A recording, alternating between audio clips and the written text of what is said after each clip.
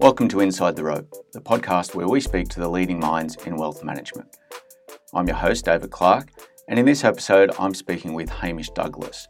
Many of you will be familiar with Hamish as the founder and chief investment officer and chairman of Magellan Financial Group. Hamish is also the portfolio manager of the company's flagship fund, the Global Equities Fund. Many of you will be familiar with him appearing on the show 2 times before, and it's a year ago that we last spoke to him. And what a year it's been for Hamish and the team at Magellan. Some personal milestones for Hamish, having turned 50. The flagship fund is now 12 years old and returned over 20% for the financial year FY19. That gives them a compound annual growth rate of just over 16%. But equally so, what's very, very impressive is the fact that their ability to preserve capital in down markets with only a 50% downside capture is also a really solid return. I talked to Hamish about multiple things in terms of what the biggest mistakes are that he sees investors making, as well as the current state of China-US negotiations, as well as what lower interest rates mean for investors and why they're so fundamental to valuations. We also talk about Facebook's new cryptocurrency Libra at the end, which is a fascinating discussion. We also touch on Facebook's new cryptocurrency Libra and what that may mean for global currencies and also the prospects of Facebook going forward, which Hamish and the fund is an investor in. As a reminder, this podcast isn't designed to be a recommendation of any one investment, and we encourage everyone to seek the advice of an advisor prior to making any investment. Please listen to the disclaimer at the back of the podcast. I hope you enjoy this episode as much as I did. Please don't forget to send me your feedback. You can reach me at david.clark@codacapital.com. Thanks for listening. Hamish Douglass, welcome back to Inside the Rope. Pleasure to be here. Well, thank you very much for agreeing to come back on. This is the third time. It's the first time we've had anyone on the podcast 3 times. So you've set the record and well done. But also, I hope you're going to ask me back again. I hope that doesn't mean this is the last. These yearly updates are great, and what a year it's been. I think you've, if I'm right, you've turned 50. The fund's turned 12. You've had great returns at over 20% for the last 12 months, so up 16% for the last 10 years, and had very good performance. And the share price is obviously at very high levels. Well done. Well, we'll keep chipping away. We don't try and get ahead of ourselves at Magellan. So I think we take it there. These markets can be humbling at times. Obviously, the last 12 months was very good to us, but you get markets that go against you as well. So we don't get carried away in the when it's going well, and nor do we get too depressed when markets are going against you. One of the key things I quite like about the numbers when I look at them is the protection to downside. I often talk to clients, and many of our clients have worked hard and done relatively well, and they bring the family jewels, if you'd like, to be looked after by an external advisor or seek advice on that. But often talk to them about the best way to build wealth is actually to minimise large drawdowns, and the fact that over the last 10 years your drawdown rate or participation when markets are going down is about half of what the market is, to me is a really standout number. How do you think about that? Yeah, it's very important to our strategy. We're very pleased with that ratio. I think that's probably exceeded our expectations on the downside. But having materially lower drawdown risk the markets, I think, is very important at the end of the day. It creates real options for us when markets sell off. So let's say markets only sell off 20%. If we could replicate that performance in the past, and if we were down 10 when the markets are down 20, I could sell things in my portfolios down 5 and 10 and buy things in the market that are down 20 and 30. And that adds real value through the cycle. So if you can design portfolios that have that resilience on the downside, and then you're able to redeploy when those market corrections happen, it really can create additional returns for investors through the full cycle. But of course, also what it does is improves or reduces people what is known as sequencing risk. Mm-hmm. Especially for retirees who would be invested in our product. If we don't have those drawdowns, that means if they're drawing out 4% per annum, If markets fell 50% and you still wanted 4% return, you're effectively going to be drawing down effectively 8% of your capital down 50. Where if we're down much less, we're going to have much less of that sequencing risk where people will have to reach into their capital. So we understand that. We do some very specific things in the strategy that we think materially increase the probabilities of having that downside resilience. And it's been incredibly robust through many downside periods, but it's not guaranteed. We're not doing anything fancy with derivatives or anything else. Death and taxes are the only things that are guaranteed, right? That's correct. Well, I hope we'll overcome death one day, but I don't think I'll ever overcome taxes. Don't tell my wife that; she won't be excited.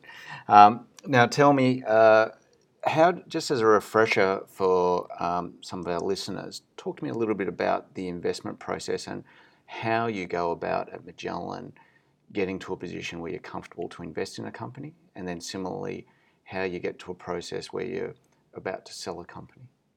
Well, you're asking a broad question there. The first thing I'd say is investing into a company. We're only interested in investing in outstanding businesses, businesses that have very deep and durable long-term competitive advantages and can earn excess spreads on their above their cost of capital. So we want high return on capital businesses with deep and entrenched competitive advantages. So how do we really understand the businesses? With a lot of research. We have 30 research analysts at Magellan.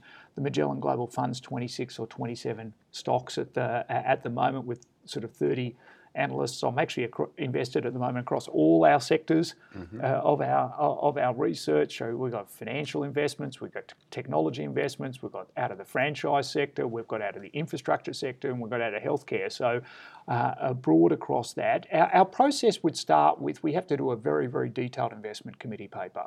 And the investment committee determines effectively the quality of the business. We've got a quality scoring system. I think we've got 13 people on our investment committee, the most senior people in the investment team, and all of them have a vote, and I don't chair that committee. So I try not to dominate the committee. I only have one single vote on that committee, and with 13, the casting vote actually sits with the chairman, Gerald. with Gerald, When was the last time you voted for an investment that didn't end up going into the portfolio? Well, I vote many times for an investment that hasn't been in the portfolio. We cover well over 100 securities through the investment committee, and I'm owning 25 on average. So by definition, there's a lot of stuff that's approved that isn't in that. We have to have a larger shopping list than what may be owned. But there have been cases where I have not necessarily been in agreement with the committee on exactly the rating on a stock, and that's the process working appropriately, unless it's been through that. And these are often 100-page reports. I think the latest one we had may have been over 150 pages that went to the investment committee. Incredibly detailed report. Then it gets its rating and it gets approved as an eligible security. And across your 27 investment professionals, how many stocks or securities would you be covering, roughly speaking? Well, we don't disclose exactly those numbers, but let's say in very detailed research it's approved, let's say it's between 100 and 200 securities. But what we would follow is broader than that. But we are very focused. We don't cover thousands of companies here at Magellan. Makes sense. So over the last 12 years in the International Fund, as an example, can you talk to me a little bit about what might have been your biggest success, and then importantly, what may have been your biggest error, failure, mistake, and what you've learnt out of that in the process? Yeah, well, I'll go back and answer the other one, because when failures, you asked about selling as well in the last question, which skipped my mind as I was talking. There's three reasons we would sell. The first reason is what I call opportunity cost. We're managing this as kind of a 25 stock portfolio. I regard it as like managing a football team, and you can only have a certain amount of players. So when it comes up through our investment process and we find a really good investment at an attractive price, I'm most likely having to kick something out of the portfolio.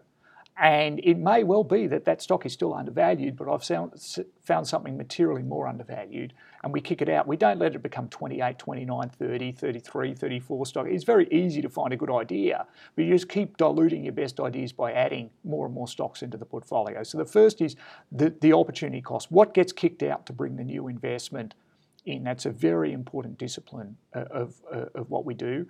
We would sometimes sell on just an absolute valuation. It's run and we just cannot see future returns. There's no margin of safety in the investment, so we'll sell them on an absolute. Often they're kicked out before we get to that because we've found something better and we've kicked the investment out. And then, of course, which goes into this question, is when we make mistakes. And we have made mistakes, and it's inevitable in this business. You're trying to predict the future. You're trying to predict complex industries with a lot of competitive dynamics and behaviours. And I actually made our worst mistake we've ever made in the last 12 months. Heinz. Yeah, Kraft Heinz. So notwithstanding we had one of the best returns we've had in many years, the single worst investment decision I made actually happened in the last 12 months when you got a stunning return. When we had a stunning, when we had stunning returns, and the lesson is when you make a mistake, you really have to own that mistake. You have to recognise it. You have to discuss it internally and externally. You don't reinvent history, and you have to become the owner of that mistake. And then you have to make a decision. In nearly all circumstances, we make a mistake. The best decision is to get rid of it, even though it's painful at the time. You should not be trying to earn your money back, because it's often something that's fundamentally changed. Well, the sunk costs and the behaviour. The sunk costs are completely irrelevant. It's only about, you have to look at that investment price today. Does it make sense to hold it? You can't think about what you paid for the investment when you make a mistake. And a lot of people make the mistake. They hold on to these falling swords in the hope, or they double down on them because they think they've still got the lens, what they're wishing it to be, and therefore the multiple's halved or something. And then they're saying, let's double up on do you have any specific structures to allow your decision makers and yourself to manage that behavioural risk and that decision making risk? Well, I've written a lot on behavioural biases. In that, it's on our website. We talk about these things a lot. It's difficult. You're naturally hardwired to have these sort of behavioural biases in there. People have loss aversion biases, they have sunk cost problems, we have anchoring biases, we have confirmation biases. All these shortcuts are sort of in our human psychology, and therefore by writing them down and recognising and then having processes when something goes wrong to just brutally, objectively assess the situation. When that happened. And the other question you're asking, what has gone right over time? What our business is all about is compound returns. Okay, so we want businesses that can compound their returns over multiple years. So even when you look at Kraft Heinz, that we may have lost on the position sizing 2% of the portfolio's value in aggregate over time. But then you look, so we had a 4% position, fell by 50%, it was a 2% position. The maximum you can lose on the downside is your position size. But when it compounds returns, you take Visa and MasterCard, Yum Brands, Microsoft, we've all made between 5 and 7 times our money in those. So it's getting the compound duration stories right, and obviously minimising the frequency of a Kraft Heinz happening. We've had very few of them, but we had Tesco as well. That wasn't a great investment, and most of them had quality problems and other things, but it's the compounding of returns which really generates the excess return in this business. And we've had a whole series of them that have been in the sort of 5 to 7 times our money over the last 13 years. Where do you put Adidas in that sort of category of history for yourself? It was a mistake originally in Adidas that we got TaylorMade wrong, which was their golfing brand. Which they've now got rid of them.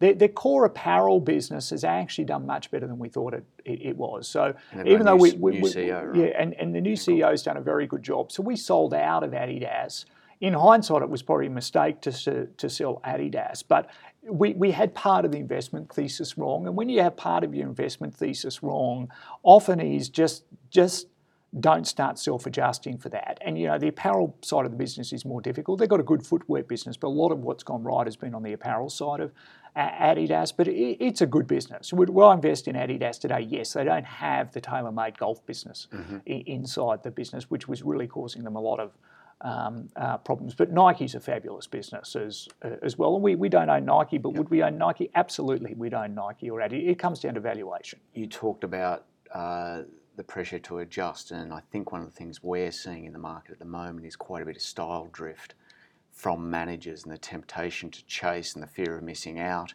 with this bifurcation in the market where we've got a lot of companies at really nosebleed type multiples. Is that something you're conscious of in sort of style drift? And I notice that your drawdown, as I talked about before, is your drawdown protection has been very, very good. However, that October-December quarter last year was probably the most that you've participated in a drawdown over the 12 years of the fund. How do you guard against style bias, or do you think it's right to adjust at various points, and if so, how? Yeah, well, Dave, I'm not so sure. Whichever was the biggest drawdown month, October or November, I think we had about 50% of the month, which was the most severe month. So we didn't see anything materially change in that.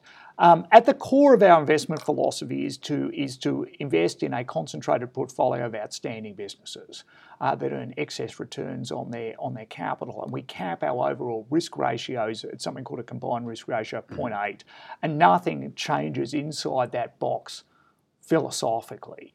But we fundamentally believe that you need to adapt with the type of things you hold inside that box as the world is changing. And I think a lot of fund managers, I observe are kind of one-trick ponies.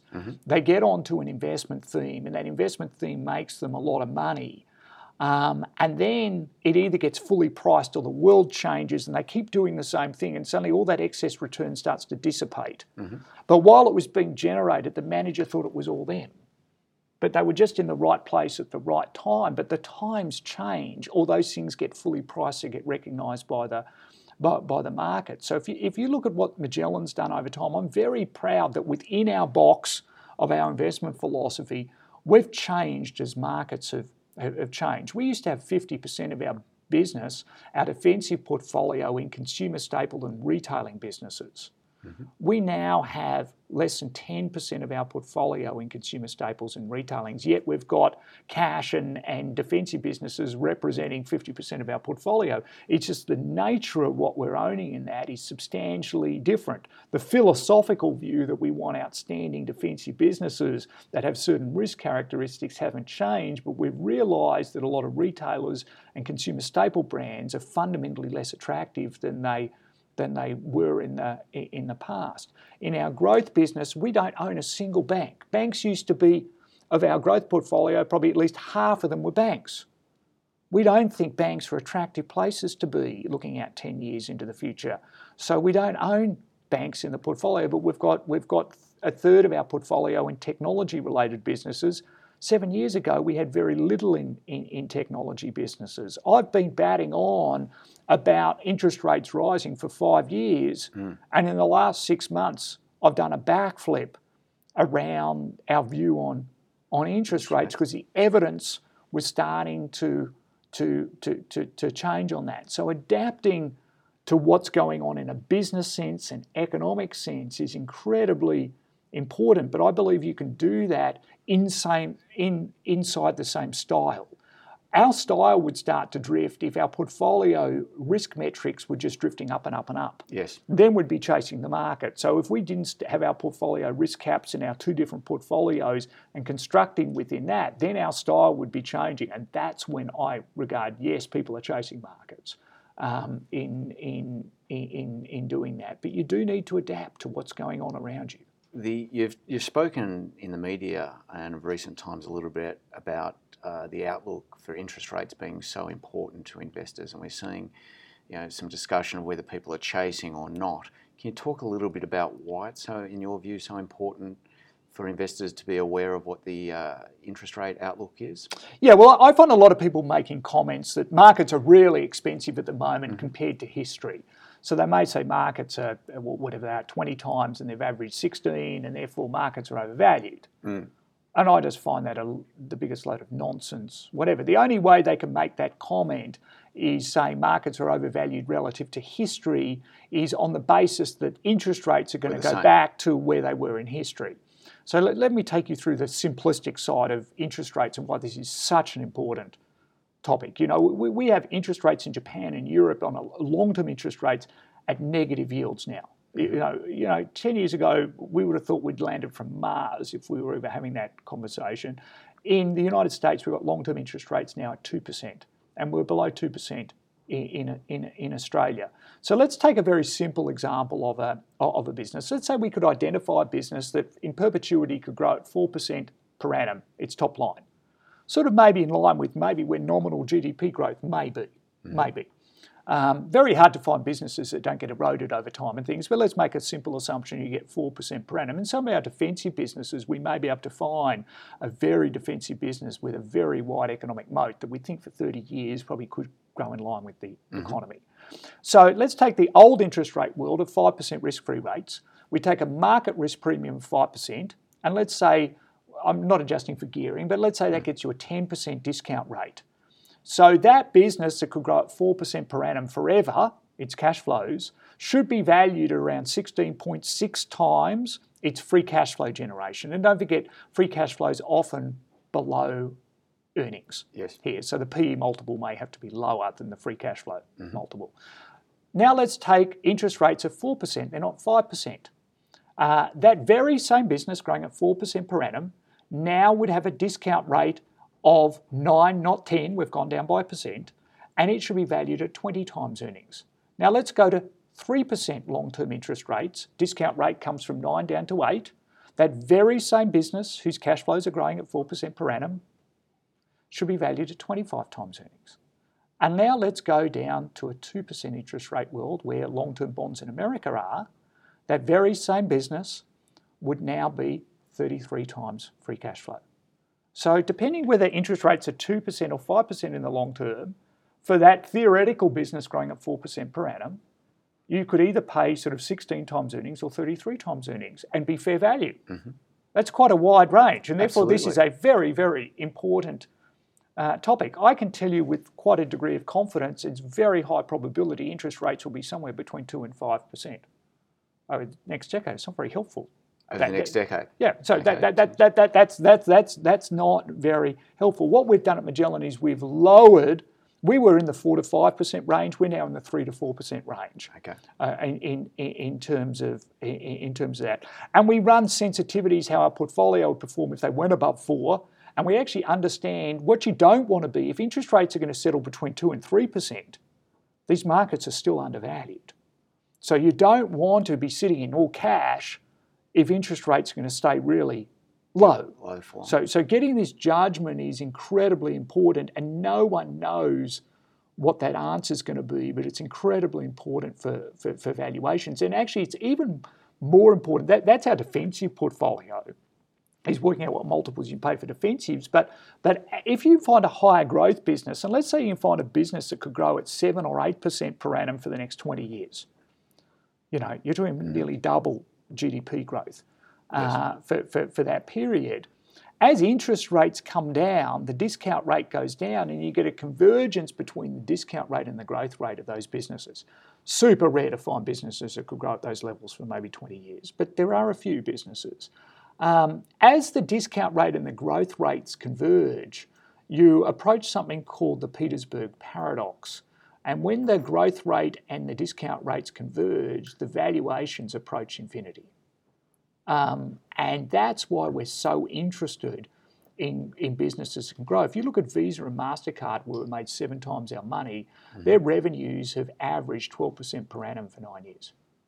We're not going to say they're going to continue at 12% per annum, but at the moment they're trading at 30 times earnings. We don't think in the world of 3 to 4% interest rates, 30 times free cash flow is crazy for a business that's currently growing its revenues in the 10 to 12 range. It could slow down materially and there can still be over fundamental. fair value. It's still, there's a margin of safety in those businesses. Of course, the interest rates spike back up to 5%. That's when the game of that starts to change. You can see you're very leveraged here to this interest rate scenario. Does that methodology allow you to get close to something like Amazon, that in the past you've said you really like the business but just couldn't get to grips with the valuation? We understand Amazon well. It's a fantastic business. We understand the AWS business. The problem is you haven't got a good free cash flow handle at the moment to do it. You know, we've got a US fund that Alan, he owns it. It's approved by our investment committee. I just find in 25 stocks to buy, there's things where I inherently can feel the margin of safety a lot easier. I've got metrics that I can really understand. You're relying on very long-term sort of financial projections. On Amazon, you can get to sensible financial projections and see the value there. But it requires a lot of this to continue going for a long period of time. I think it's a great business. You know, we've made some additional investments. It hasn't been in Amazon, but there's something else that I think is far cheaper, which is an incredible business that, you know, we haven't disclosed yet. But of course, the lower the interest rates, the easier it is to get to high multiples. Sure, but you're not getting near any of these new batch of unicorns that have come out in the market, whether they be Uber, Slack, Pinterest, these type of things. No, that's probably not. We're not in the venture capital business. Okay. Not saying some of those businesses turn out very well, and some of them will be accidents of history. So, we tend to like probably slightly more established businesses. Understood. The other things you've been talking about, which I'd just like to touch on if I could, we've kicked off the monetary policy, but also maybe if we could talk a little bit about sort of US trade negotiations, US-China trade negotiations, how you see them playing out and affecting valuations and or risk in the portfolio. Yeah, I think you have to distinguish between the short and the long term here. You know, in the short term, whether or not we have I describe a truce, not a trade deal. I don't think they're going to settle these. It's well beyond trade. It's a geopolitical supremacy issue. It goes deep into technology and national security and everything else. And China is rising. It's not going to give up its ambitions in the world. And the US, for the very first time in a very long period of time in the last 100 years, is going to have to start sharing the world stage, and that's an uncomfortable position to be in. So you have to think that there's probably going to be ongoing tensions between the United States and the West and China for the next 10 to 20 years.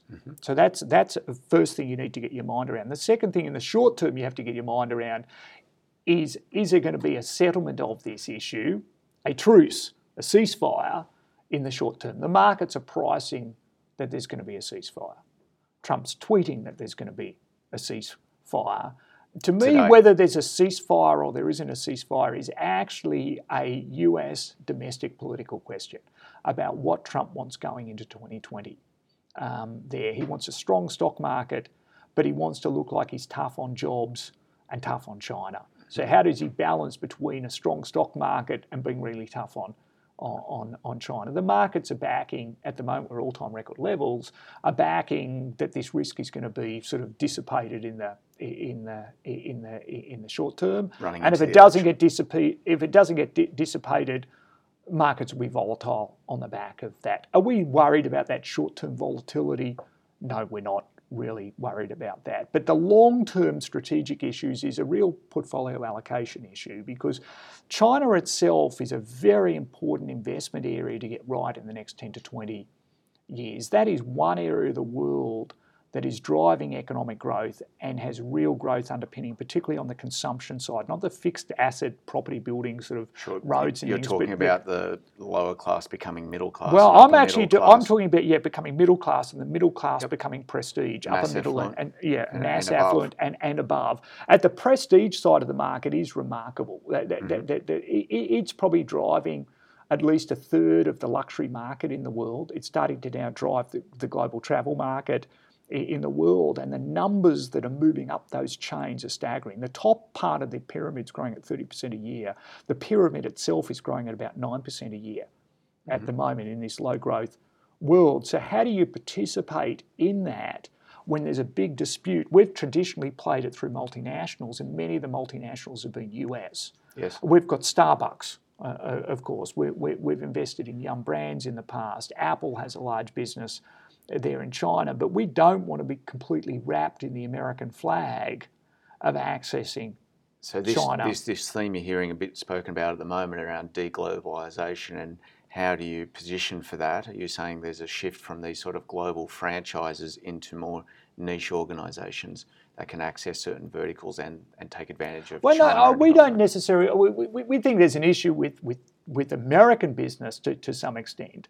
But you look at a lot of the multinational luxury companies, they're not having any issues with China at all, and they're growing above 30% a year in China at the moment. So you need to get granular, and you need to peel that onion. But if you want to increase your portfolio exposure to China, don't forget just doing it domestically in China carries SOE risk, variable interest entity risk.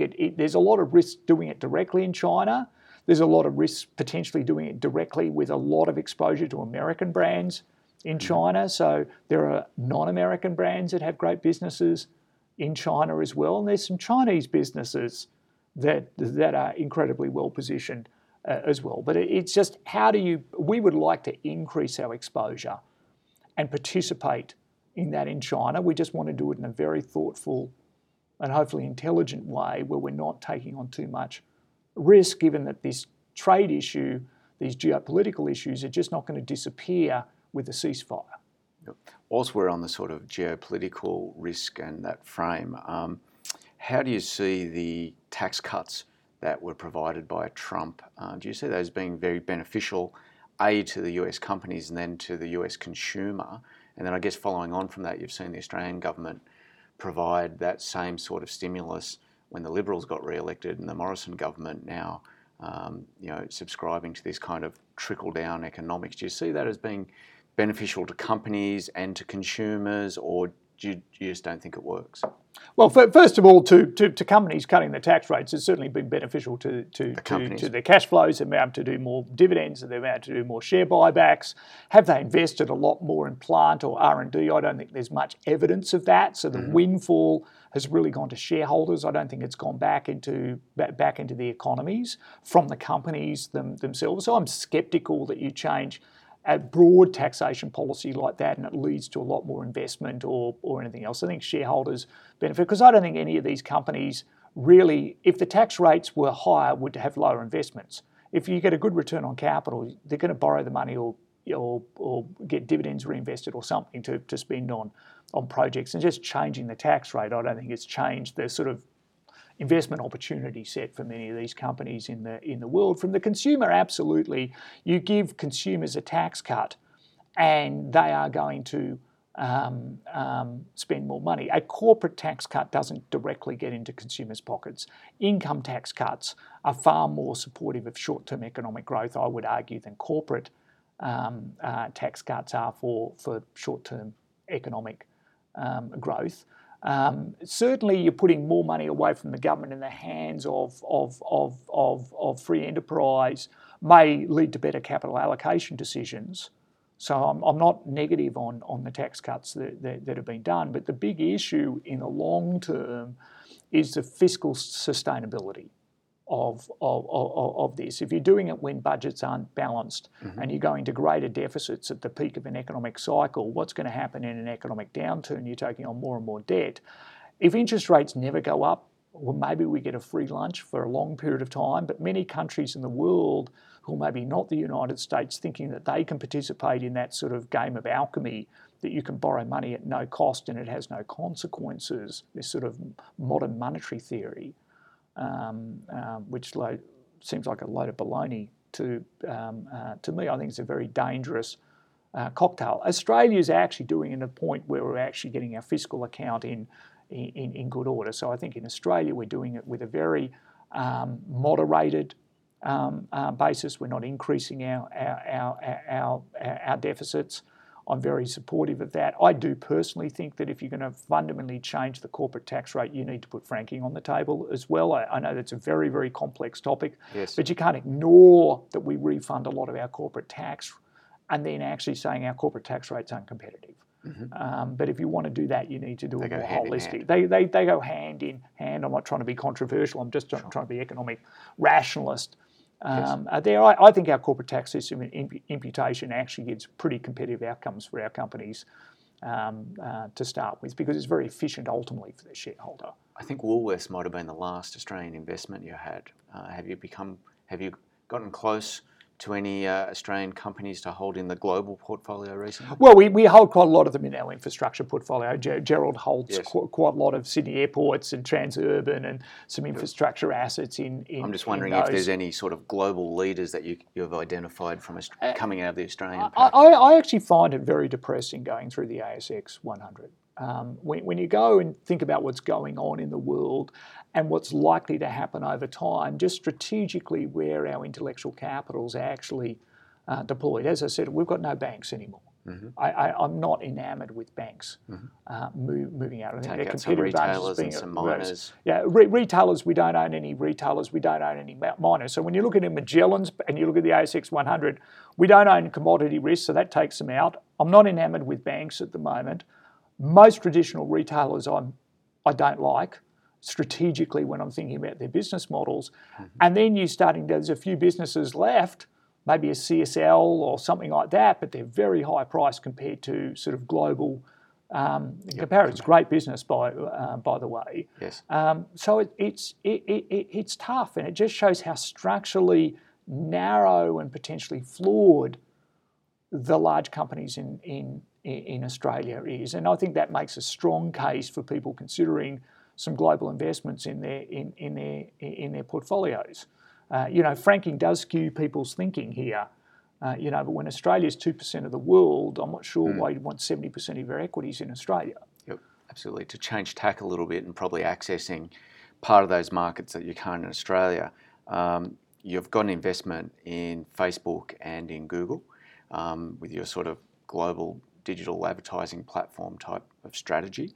Facebook has recently gone down the path of, depending on how you define it, a cryptocurrency and Libra, and I think you've been on the record quite sceptical of Bitcoin and other cryptocurrencies. How do you view Facebook's move in this area?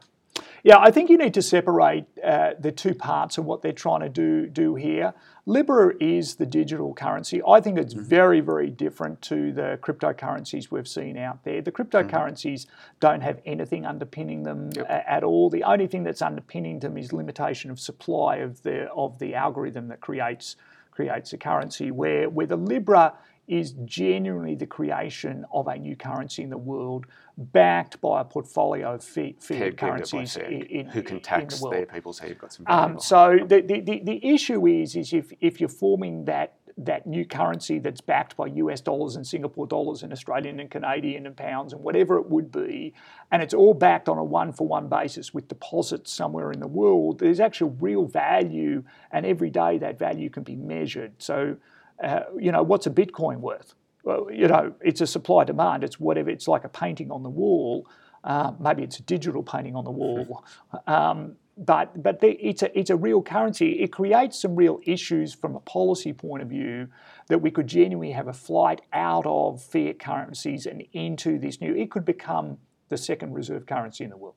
It's very, very clever in its concept, but does raise a whole lot of regulatory issues. So that's the issue. You know what they want to do, because in emerging markets, their currency is hugely volatile. So you can understand in the underbanked of the world, effectively putting their local currencies into this with stability and effectively being able to transact at zero cost actually has some real public policy benefits as well. So there's a lot of very clever thinking that's gone into that. The second part of it is Calibra, and Calibra is a wallet.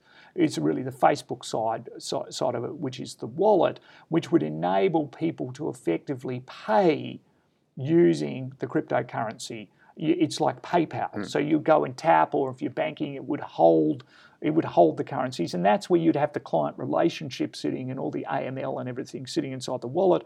The wallet doesn't need the cryptocurrency Libra. It's a very low-cost mechanism. So there's two things. They could proceed with with their own wallet and use, like others have, and go off the Visa and MasterCard sort of rails and accept credit cards and debit cards. But if you really want to go in the unbanked world, you probably, in the emerging markets, you want to bring Libra to the table. I don't think it's going to be the end that we hear on this. I suspect we will get some movements to sort of digital currencies in the world if I looked out 5 years. Do I think Facebook's going to be a player? You need a network effect here to develop a true sort of payments wallet. They're as well positioned, if not better positioned, outside the Chinese sort of platforms as anyone to do that. Of course, they've got some perception problems with regulators and politicians at the moment. Bit of PR to do. Yeah. Okay, artificial intelligence. I remember a couple of years back you did a roadshow and right into it. I think we saw some of the little dash hounds might have even appeared, and you're using voice recognition software. Are you still very hopeful on artificial intelligence and want to invest in that area? Well, I'm probably a lot more hopeful in terms of the investment side of what I call sort of cloud computing and software as a service and other areas, and business models that are enabled by narrow forms of artificial intelligence. And you're saying image recognition and speech recognition and everything else, and algorithms that give you, like we don't invest in Netflix, but what you see on your Netflix will be different to what I see on Netflix. And that's a recommendation algorithm which is using narrow form artificial intelligence. Everything you see on Facebook, effectively your news feed, is all an artificial intelligence feed. If we move to driverless cars, again, that's a narrow form of artificial intelligence and machine learning to effectively get the whole data set of the environment around and the machines to learn. So do we think narrow forms of artificial intelligence will keep strengthening the business models of Google and Facebook? And yes, absolutely. We do. There's a lot of artificial intelligence behind Uber. I'm not sure Uber survives in the long term, but the whole sort of service and what you get recommended, all your history is all there, and all the data gets learned from. In the longer term, I think as artificial intelligence goes up through the sort of stages of intelligence, and we're at narrow forms, but ultimately if you can get to general artificial intelligence and then ultimately super intelligence, it's mind-blowing in our lifetimes if that happens, how the whole world could fundamentally change and who would own the keys to that. And I would add probably quantum computing in this. Quantum computing is probably going to come before you would get general artificial intelligence, which would be smarter than any human beings. But probably the next level of real sort of forms of computational power may well be with quantum computing. We're probably a decade away from that. But then the algorithms and healthcare discoveries and molecular discoveries in science and things, and what could happen with a quantum sort of computer. It's a bit worrying for cryptography. If you're worried about national security and things, and could break that. No wonder why the Chinese are putting so much money into quantum computing at the moment. So they're probably, quantum is probably 10 years away. AGI is probably 20 to 30 years away. So we really focus on the 20 to 30 years away. Now we're more focused on how narrow artificial intelligence improves the competitive positioning of businesses with data. Yes, is how we're thinking. And then of course, cloud computing is the total addressable markets of what's addressable of moving your computational power out of sort of data centers and servers on premise into effectively the cloud, into very large scale data centers that employs artificial intelligence in them. We've got three big Western world players. We own two of them. We own Google and we own Microsoft. We don't own Amazon. And I think China's going to be a separate world, and we're looking very closely at China. Can we participate in that world in China as well? Hamish, in wrapping up, what, if you were thinking of clients, individual investors, families, what are some of the biggest mistakes you see individual investors make, or what would be the best advice you could offer for individual investors? Well, I think the biggest mistake individual investors make, the biggest one was doing the wrong things at the wrong times. As Buffett famously says, you want to be fearful when others are greedy and greedy when others are fearful. And we're wired. So when markets are falling, you typically, you're fearful and people will typically sell out, and then they'll go to deposits at that time. It's exactly the wrong time. You should be investing when markets are plummeting, but psychology doesn't enable most people to do that. We've actually got, if we release certain substances in our bodies, if we're about to be attacked. It causes your adrenaline glands to go up. So when that's happening to you psychologically when the markets, and of course when things are just ever going up, you're feeling really, really good. You think you got another holiday, you can renovate the house. So things went up and people suggest things to you. That sounds really good. I want a bit of that. You've got a fear of missing out. So you put it in. So that whole reversal of natural human psychology of how we're wired is what most people fall for. And it's not their fault. It's been hundreds of thousands of years of genetics. Helpful when we're hundreds. Well, hunter and gatherers, it was incredibly helpful. Not managing money. Yeah, but not as investors. And I'd say is the very important thing for investors to understand, this is a game of duration. Any sort of scheme or any thought that you're going to get rich in a hurry, just get it out of your mind. That normally always ends in tears. The key to an investor is understanding the laws of compound interest at the end of the day, that you want money to make money for you. And as Benjamin Franklin, the founding father of America, said, he said, money makes money, and the money that money makes more money. So what you want to do is find some great investments that have great long-term prospects, invest in them and sit on your ass. And don't get tempted just to flip them and everything else. Of course, they get to silly valuations, but it's the ability to not get caught up in the short term and to think for the long term. And it's hard to do with all this news and these programs and everything that happens. It's stimulating people every day, and all these people are talking about the market, why it went up 3 points today and fell 5 points the next day in some detailed explanation. It's just all a load of nonsense. People would be better just switching all these things off and looking at their portfolios once a year. Hamish, I think that's a wonderful place to leave it. Thank you very much for your time. Really appreciate it. A pleasure. Thank you for listening to Inside the Rope with David Clark. Be sure to subscribe to this podcast on iTunes. You can connect with David by visiting codacapital.com.